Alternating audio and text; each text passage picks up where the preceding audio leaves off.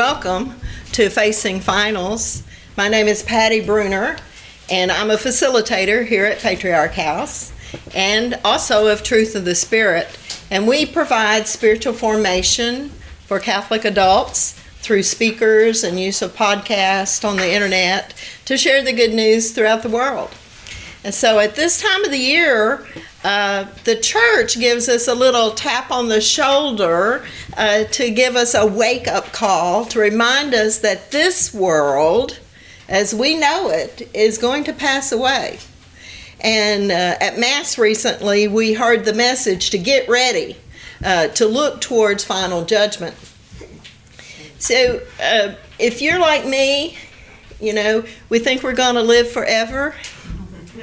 And the church is saying, unless you think about eternal life, that's the forever we're going to live in. We're not going to live forever in this life, in this world. And so we think about making a list. At my age, I make a list to help me remember what to do. And so a bucket list is a list of things that you want or need to do to accomplish before you pass from this world to the next. So Facing Finals is your opportunity to take some time out of your day to contemplate just what those things might be. So we've gathered today because God created us for eternity with Him, and He placed us within time to prepare for that. He gave each of us a vocation to know, love, and serve Him in this life as we prepare to be with Him forever in eternity, forever in the next. But sometimes we get bound up by time, and our habits and our routines allow us to forget that this world is quickly passing away for us. So let me read you something from Scripture. This is now, beloved, the second letter I'm writing to you. Okay, so this is 2 Peter chapter 3. So he says, I'm writing you, and through these letters, by way of a reminder, I'm trying to stir up a sincere disposition. Okay, so that's what we're doing. We're going to stir up today a sincere disposition to face finals. But he goes on to say, but don't ignore this one fact, beloved, that with the Lord, one day is like 1,000. And 1,000 years is like one day. Now, the scripture continues, the Lord does not delay His promise, as some regard delay, but He is patient with you, not wishing that any of you should perish, but that all should come to repentance. But the day of the Lord will come like a thief, and then the heavens will pass away with a mighty roar, and the elements will be dissolved by fire, and the earth and everything on it will be found out. So Peter then, he exhorts us to be prepared. So as we recall that one day is like 1,000 to the Lord, it's also true that 1,000 is like one day. As we face our final days, consider that today may be your last day. If yesterday had been your last day, you wouldn't be here today.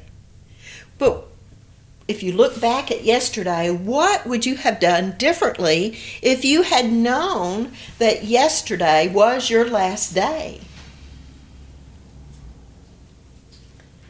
You may not have a tomorrow. But this is the day the Lord has made. So in the winter of your life, you know, the winter when the snow goes on the peaks here, you know, it may be difficult to complete all the tasks that you want to do. A good friend, Frances Ryan, told me years ago, she says, don't wait to do the things that you want to do, because When you get older, you don't feel like doing them anymore. And so what we need to do is take up the challenges and the chores and see how our own preparation for facing finals can then benefit others. And the steps we have to take for our final days are similar for everyone. And it's not to worry. We're not doing this to have you to worry, but to prepare. A student that is in school, they prepare for finals, don't they? When they're in the classroom, if y'all remember being in the classroom and you remember all the material and you take notes and you study and you prepare for those finals. And the reason is because you have to think about those important things that might be on that final test. And so you know how to spend your time getting ready. You know what's important. And you have an eye on passing the test or maybe even receiving a high mark on that as a goal. Well, in our final times, in our final time of our life, it's important to realize that the difference between a passing grade and a failing grade affects you for all eternity. So, how many of y'all want to pass? Amen. Amen, brothers and sisters. So review your life and remember the times that you failed to love God and others, and have you repented? Have you been forgiven? Or to follow the school analogy, did you miss class on the day that the makeup work was provided? Did you ignore the sacrament of reconciliation? Because that's our makeup day. That's when we get to get everything right and really be ready for that final test. Reconciliation, if you ignore it, it's like ignoring medical treatment. Those of us at this age, we look at medical treatment as a way to help us to have to be healthy, to enjoy our life. Well, reconciliation does that for us too, and it prepares us not to just be happy now, but happy forever. So as we close the liturgical year, we had Christ the King this weekend, and that helps us to see that eternity grows to a close. Each year we have the liturgical calendar and we celebrate Christ the King as the end of the year. That's facing finals with Christ, seeing Christ the King. And so we're starting this next week with Advent, and we can look at our lives like that, that we finish a year, we finish a life, and then we have the Advent and Christmas to look forward to. We have a different season, the eternal season to look towards. So many of us are heading into the senior moments of our lives. And yet, as one season ends, the new one's upon us before you know it. Time's picked up speed, hasn't it, for us? There's not as much time as we think anymore. And it may be that the time is today, and that's it. So remember, this is the day the Lord has made. Do you have a bucket list? Do you have a list of things that you really need to get done? Or if you already have the list, do you need to refresh that list? So after our speaker, we're going to spend a little time and some reflection time on working on our bucket list today. We're not going to put it off to tomorrow. We're going to do a little work on it today. So our speaker today is Deacon John Pate. He is a deacon for the Diocese of Little Rock. He serves St. Vincent de Paul Parish in Rogers, Arkansas. And Deacon John Pate was ordained a deacon on December 14th, 2002. And he moved to Rogers in the middle of studying to become a deacon. And so he chose to come to this area to be here to serve us after he was ordained. And recently he has served as a hospice chaplain. So he has a tremendous amount of experience to share with us. He's married to Sandra Pate, and he's led a fascinating life, including being a drummer in Memphis And his drum set is in the Rock and Roll Museum in Newport, Arkansas. So he recently published his story, Blessed. The name of it is Blessed, From Preacher's Kid to Catholic Deacon. We're glad that he's with us, and please help me welcome Deacon John Pate. Shortly after I became ordained deacon, most deacons find an apostolate or an area to concentrate their ministry on. And I wanted to be in hospital and hospice ministry. So shortly after I became ordained, I got into chaplain school. So after I graduated, I actually became board certified as a clinical chaplain and also as a pastoral counselor. And so I'm board certified in those areas, and went to work for Circle of Life, which was a blessing for me because that's the best chaplain job in Northwest Arkansas is at Circle of Life. Everybody that's in the chaplain business, and there's probably 30 or 40, and I know most of them, would love to work for Circle of Life. Because hospice work is such delicate work that they don't have volunteer chaplains. You have to have had the training to do that kind of work. So I worked in Circle of Life as a full-time paid employee for 10 years. And about a year ago, I went from full-time to part-time. And from that time, I've had over 2,000 patients that I personally have walked with through that last part of their journey. And everyone's unique in some way. One of the things that we were talking about before we got here about, was this going to be a financial talk? No. I have honestly never had a conversation with a person on hospice about how much money they had or how much money they made or anything about money. At the end of life, it's a non-issue. It's a non-issue. So anyway, what do we leave behind?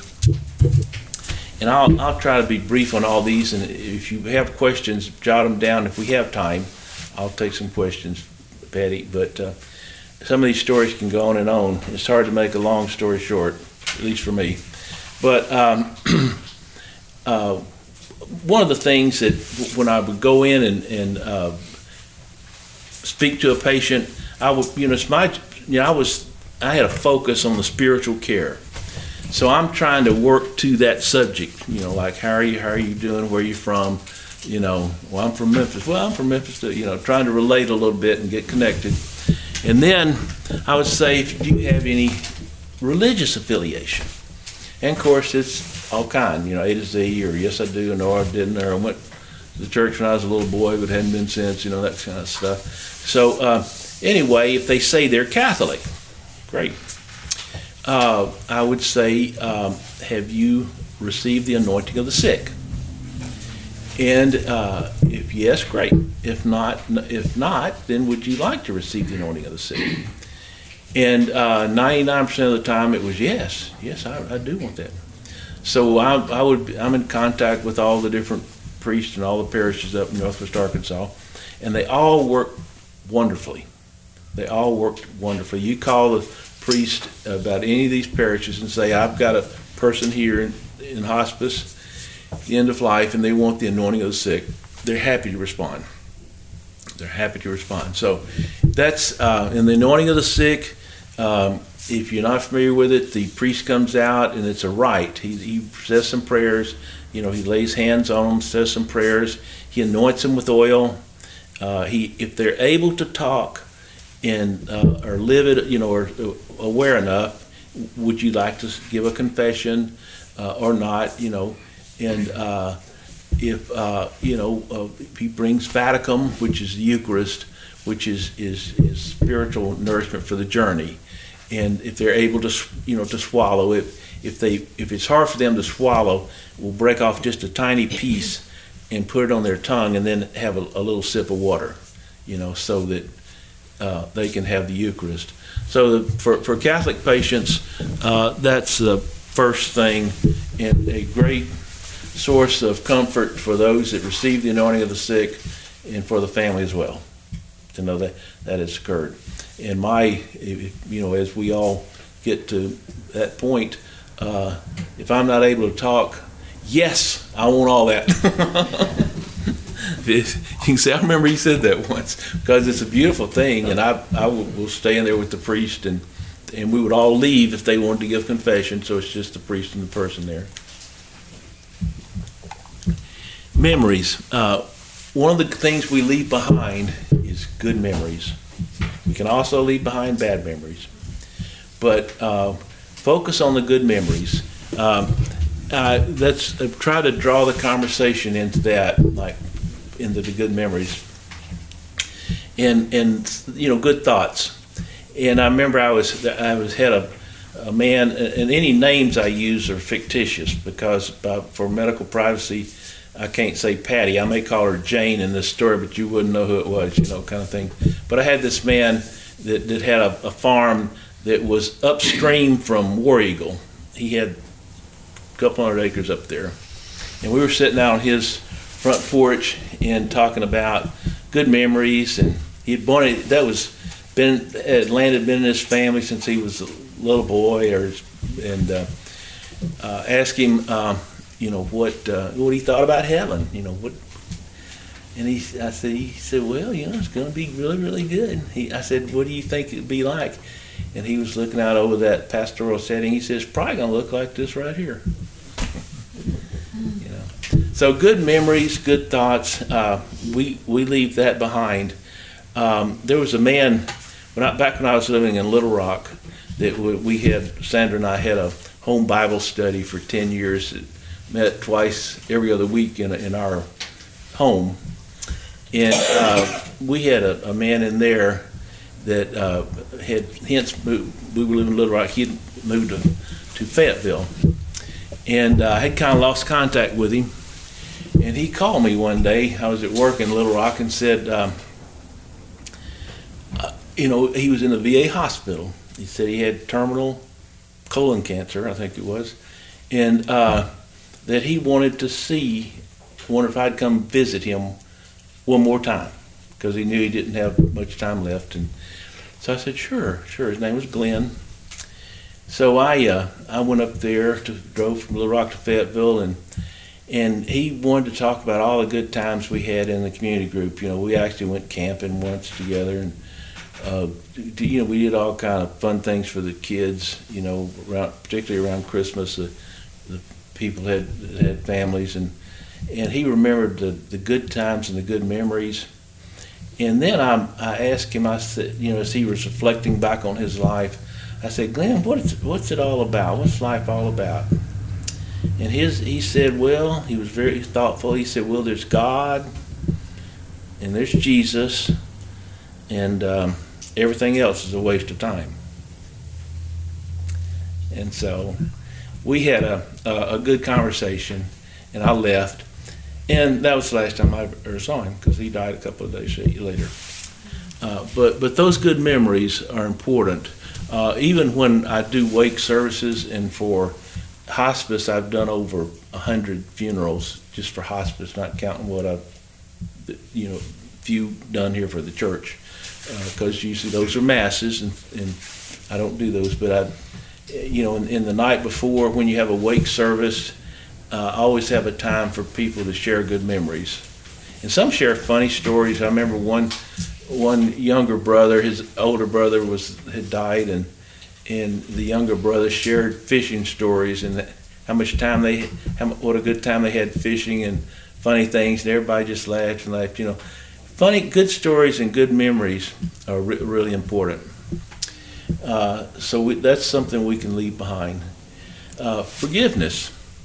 And I saw just in this, you're going to talk about that a little bit, but forgiveness is very important.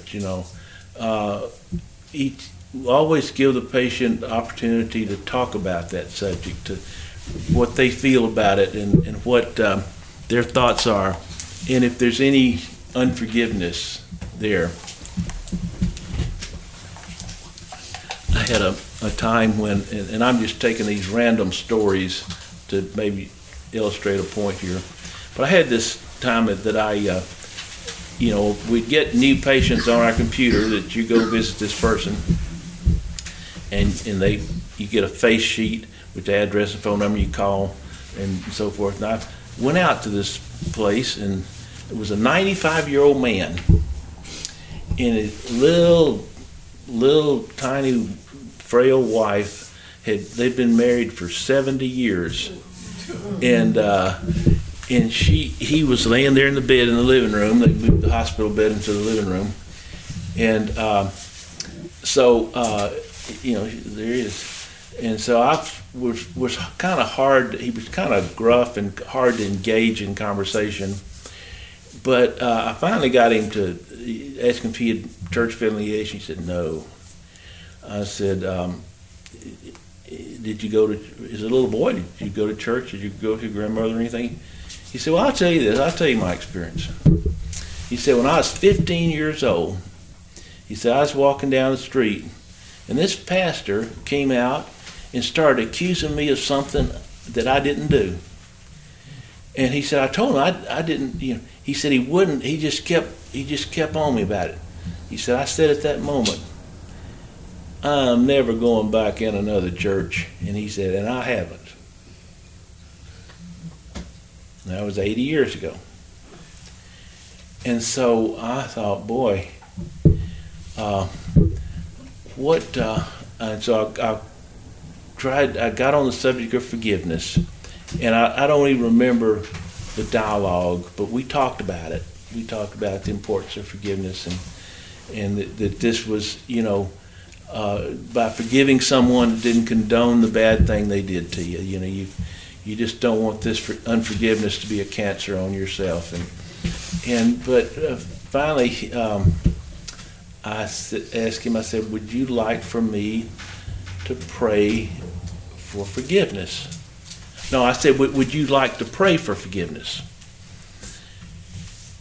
And he said, he thought a minute. He said, "Well, really, I don't know how to pray."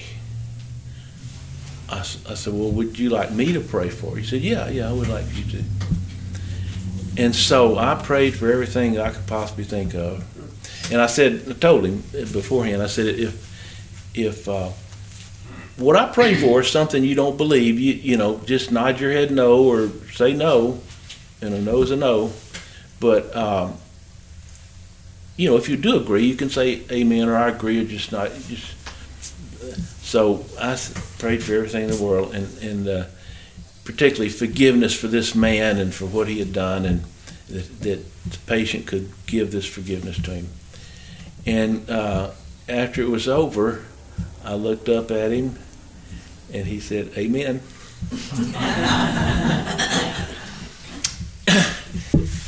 And so we talked a little bit, and I went to the door, and this little wife let me out, and she looked in my eyes and said, "He's held on to that a long time." She was so relieved. And I go back to the office, and I'm thinking, this was really good. And so I get on my computer, and I find a note on there that says that they had forgotten to tell me that patient had declined chaplain visits. So I went there by mistake. It wasn't a mistake. But he died a couple of days later. I never saw him again. So, sometimes forgiveness is done at the last minute, but it still counts as much. Another thing we can leave behind is prayer. When you're on the last and you can't do anything for yourself, you kind of let go of all control. People are used to make decisions and go places and do things, and now you've lost all that control. Then you can't pray. You can't pray. So prayer becomes extremely important.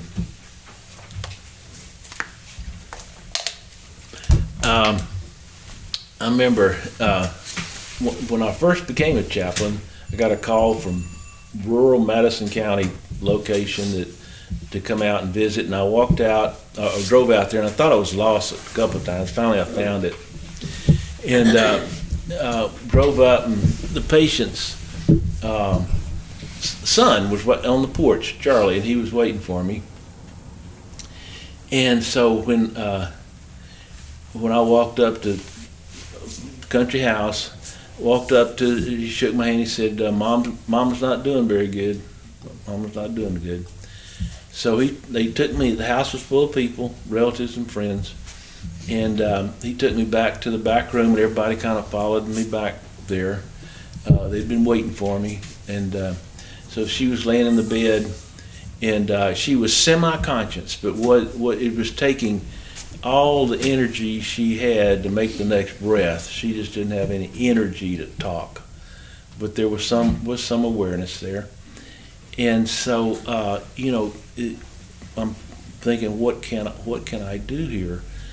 She couldn't talk. Family was do something, And so I said, I asked the family, I said, "Would y'all like to say a prayer?" They said, "Oh yes." They were glad, jumped at it because they were glad I initiated that. And so we said a prayer for her and for forgiveness, for her salvation. Just everything I could possibly think of was in the prayer. And at the end of the prayer, I was sitting in a chair beside her right there, and her daughter is a double bed, and her daughter was kind of sitting on the bed on the other side. And at the end of that prayer, she took maybe 3 or 4 breaths, and then kind of a reflux. When you're dying, your body relaxes, and there's kind of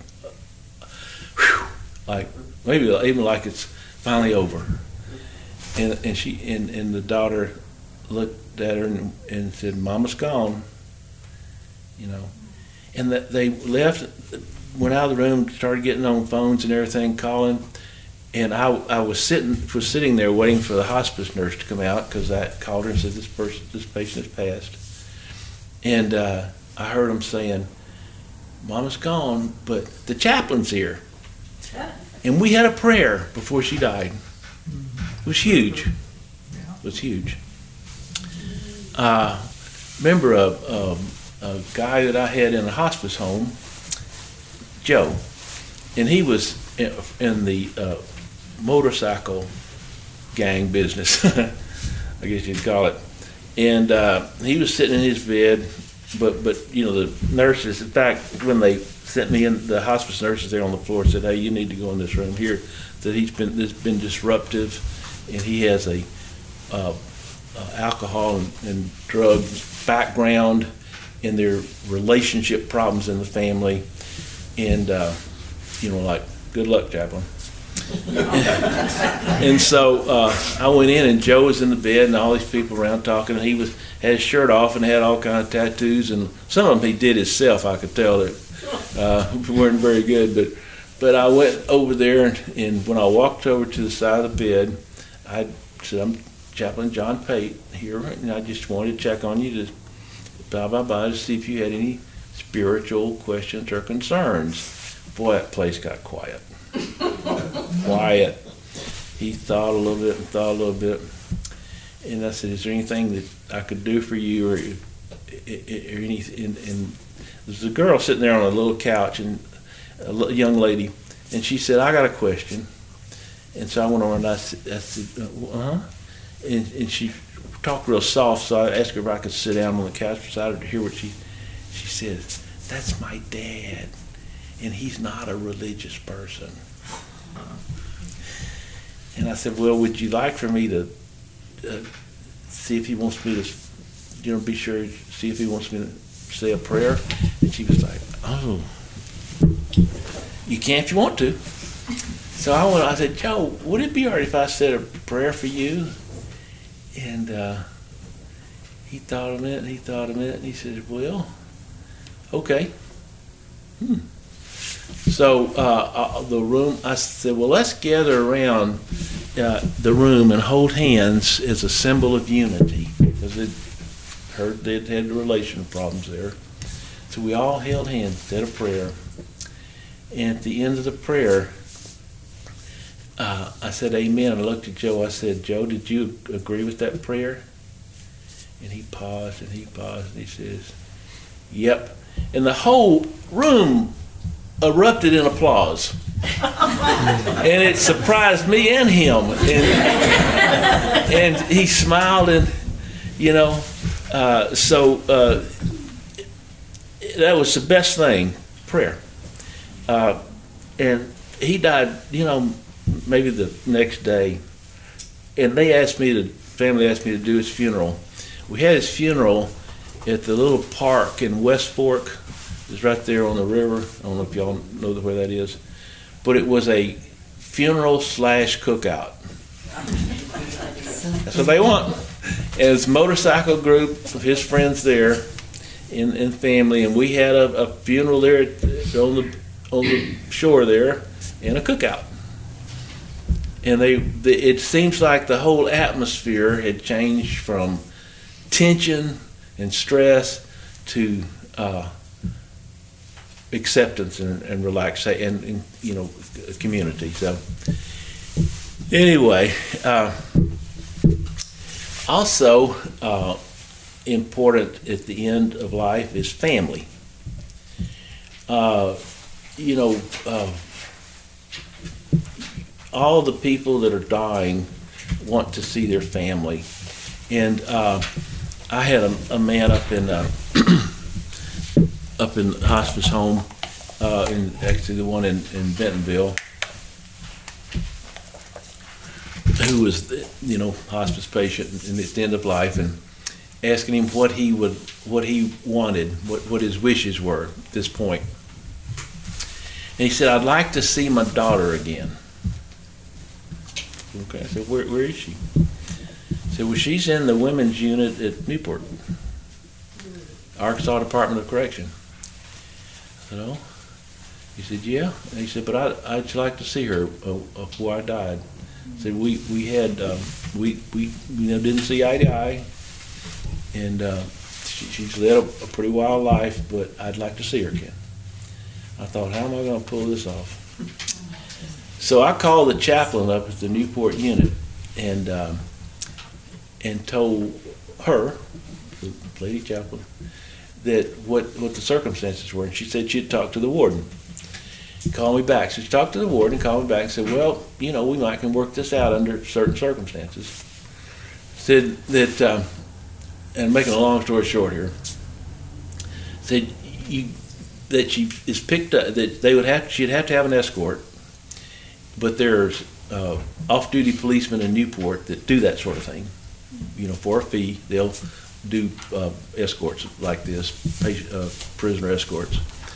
And said, there's probably some guys over there that'd be interested in helping. They would need to pick her up after the first count of the morning. They count them all day long, make sure everybody's there, and have her back by the last count, and could do that. So anyway, pull that off, and she actually was a level 3 sex offender. She was. Level 4 is worst case, which means dangerous, Level 3 is pretty bad. And so they had to really stretch to let her go. If somebody had a lesser charge, it'd have been an easier thought. But she came, I met talked to the escort and all that, and when he came up there, I went out to the truck. He had her in a pickup truck, and he had her shackled, and she was handcuffed to the seat. And so we had worked out where the family would bring some blue jeans and T-shirts and tennis shoes, and so she was in her whites, in her prison whites. And so we had these nurses that when she got in the door, went in the restroom with her and changed clothes to street clothes. Went back and visited with her dad. And I was just observing kind of from a distance, trying not to be obvious at all. I did need to be in visual contact the whole time. And they had a really good visit. They made amends. They both said they were sorry for the past. And it was just a really good time. And then when it got time for her to leave, all that in reverse, But he died a few days later, but he died at peace. To have reconciliation within a family from estrangements and for hard feelings at the end of life is extremely important. It's important anytime, but it gets more important at that point. Also, when I'm questioning a patient, I ask, you ask if they have a church affiliation. Yeah, I'm go to the First Baptist. Well, are they aware of you being out here? No. Would you like me to call and tell them? Yes. Or kind of go through that line of questioning. But every now and then you come into someone that has no church affiliation, no past history with any church, no anything. And one such person was a man named Ray. And he was called out he was in his 80s, and called out by his, came on our program. And when he came on our program, it was on my list to go see, so I called up his wife and daughter, told them I was coming out. And so when I drove up, the daughter was waiting in the carport for me. And she said that said we got him up in his wheelchair, and he hadn't been in his wheelchair for weeks. But we got him in the kitchen table. We were all in there. Other family members were around, and he's willing to meet with you. But he has no religious background or interest. I said, okay. So I went in and talked to him a little bit. Could tell that he even just minor movements were painful for him, and he was probably on severe or extreme pain medicine, which, Anyway, I told him, we talked about God and Jesus and heaven, and he was interested in that. He was interested in that, and so I just to be sure, I said, when you were a little boy, were you ever baptized? Or he said, no. As a baby, he said, no, never baptized. I said, well, would you like to be baptized? And he said, yeah, I think I would. And his wife said, what did he say? She was kind of hard of hearing. And the daughter said, he wants to be baptized. And she was like, I cannot believe this. I said, okay. I said, well, let me do this. I didn't have anything with me. I said, it was like a 10:30 appointment. I said, I'll go home and get some things, come back, and be back here about 1:30. He said, fine. And so I came back, and I had a little baptismal font that I have in my home chapel that I brought, and a piece of linen to set that on, and some water, had some water, and also I had some Jordan River water. When we were in Israel, my wife got a whole liter of Jordan River water, and when I would do baptism, I'd put a few drops of that Jordan River water in there, and so I was ready to go. And so I baptized him. Right there. He was. In fact, they had put him back in bed, and he had skin tears, and to try to immerse him would have killed him. So baptism by sprinkling. But here's a person that had denied that his whole life, but now at the point of death, he's and another a person that I'm skipping through some of these because we don't have time. How much time do I have left? Am I about done? Okay. Well, I was going to Little Rock. Actually, a deacon had died, and it was going to have a service in Benton, and I was going to go down there, and this was like Thursday, and I needed to leave that night and go down for a Friday funeral. And so I was trying to cover all my patients that I normally cover in 5 days in 4 days. And so I was rushing around, and the the nurse calls me and says, there's a man up here at Eureka Springs in a nursing home that the family wants you to come up today. And I'm thinking, that's 50 miles up there and 50 miles back. That's a 100-mile round trip, and I'm already late. And but the call of the chaplain is, I'll be right there. So I said, I'll get right on that. And so I didn't even think to look at my gas tank, but I was racing up through there. But when I was way back up in the boondocks up there, and I looked down, it was on empty, and everything said empty, and I thought, man, I'm not going to make this. And those roads out through there have such small shoulders, then a big ditch, most of them, that you can't pull off the road.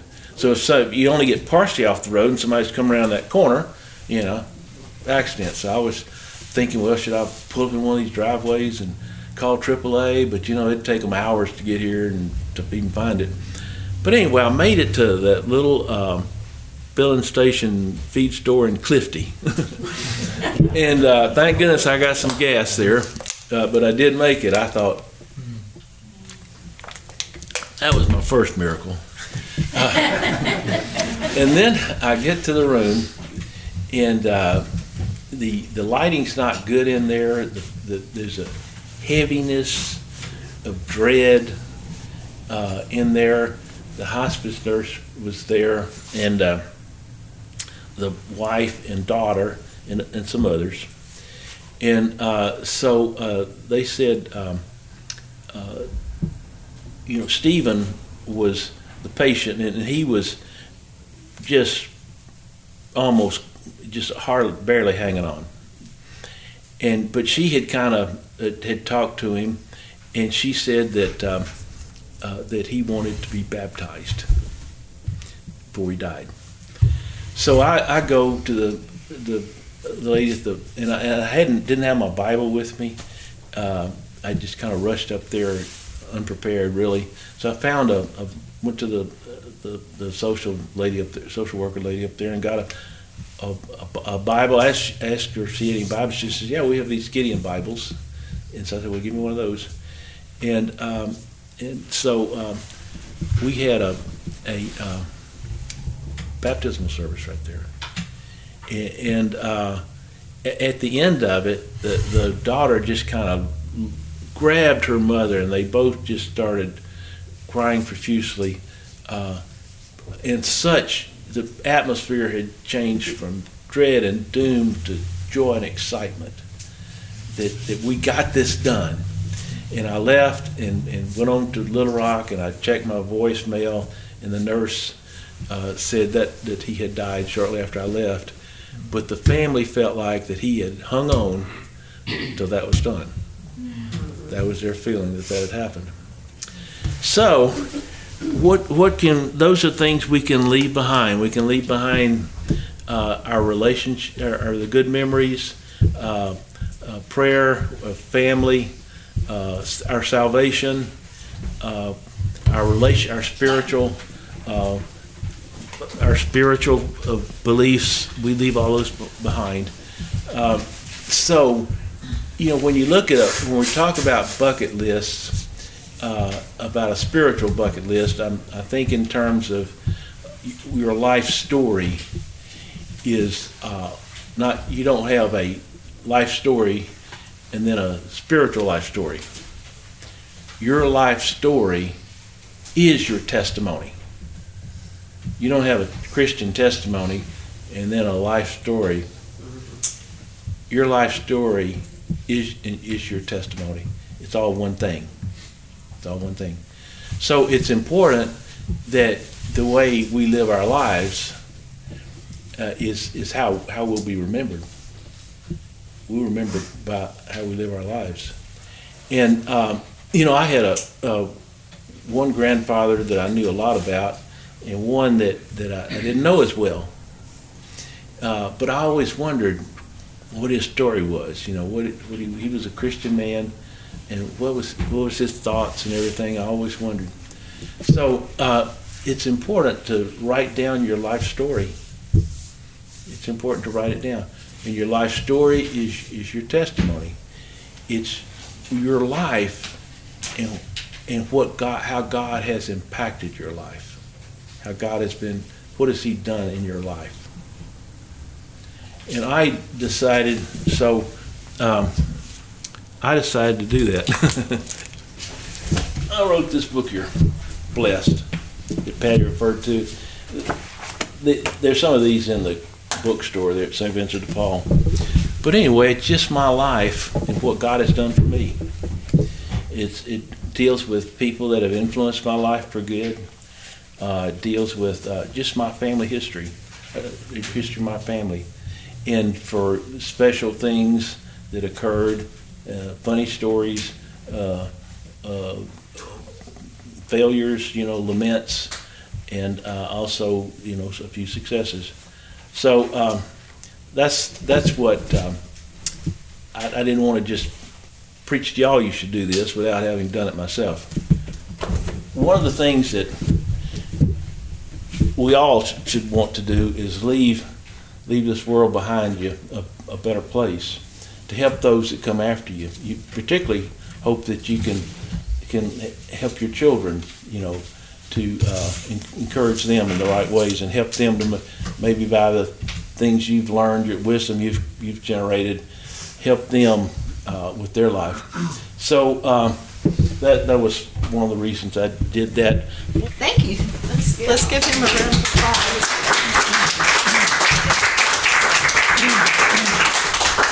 Thank you, Deacon John. We're going to take some quiet time to contemplate our bucket list. And so in your handout, there's 3 sections. So if you'll turn to page 3, the first one is listing your bucket list priorities. And so just in a few minutes, I'm just going to explain everything, and then we're going to give you about 15-20 minutes to work on this. And you may not get it finished today, but at least you get a good start. So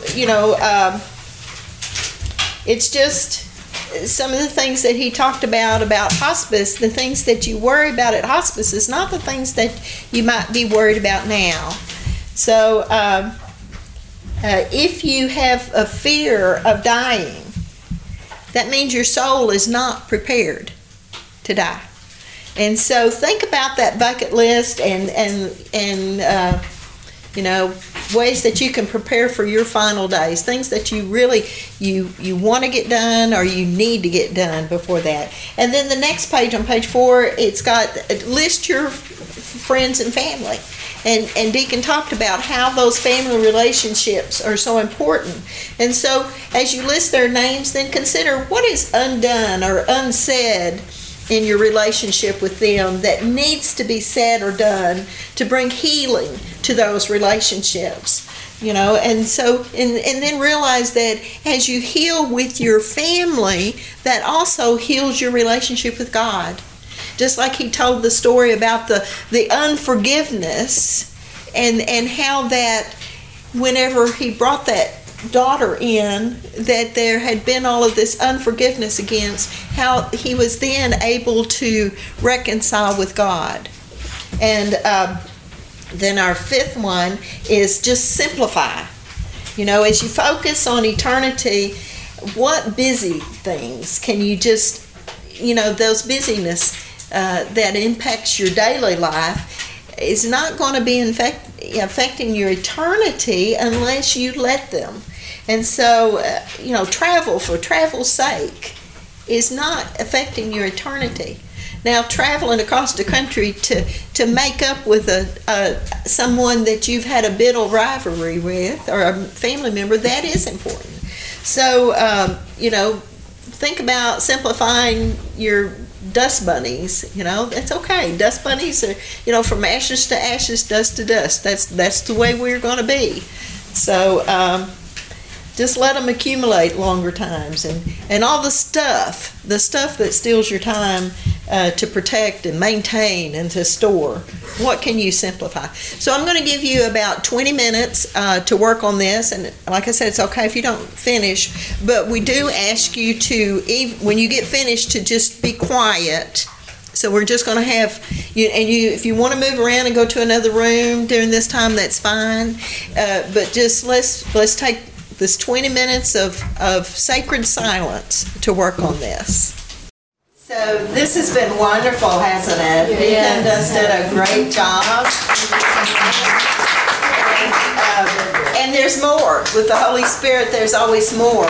And so many of the items that he touched upon, we're going to go in deeper in the next couple of weeks. Deacon Clarence Lease is our speaker next week. And he will talk a little bit more about what do you leave behind. And he, for a season, helped people plan their final arrangements. And so he's going to come at it from that angle a little bit, and we'll have more reflection time again.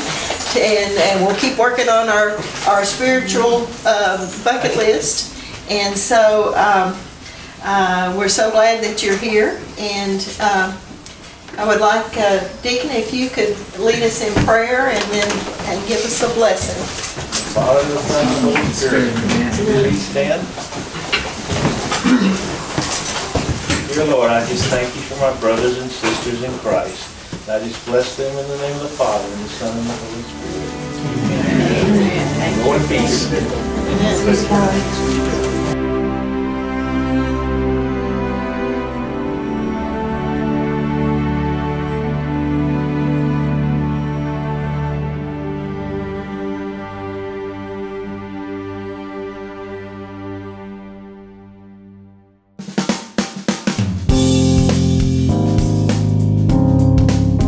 This is the Padua Podcast Network.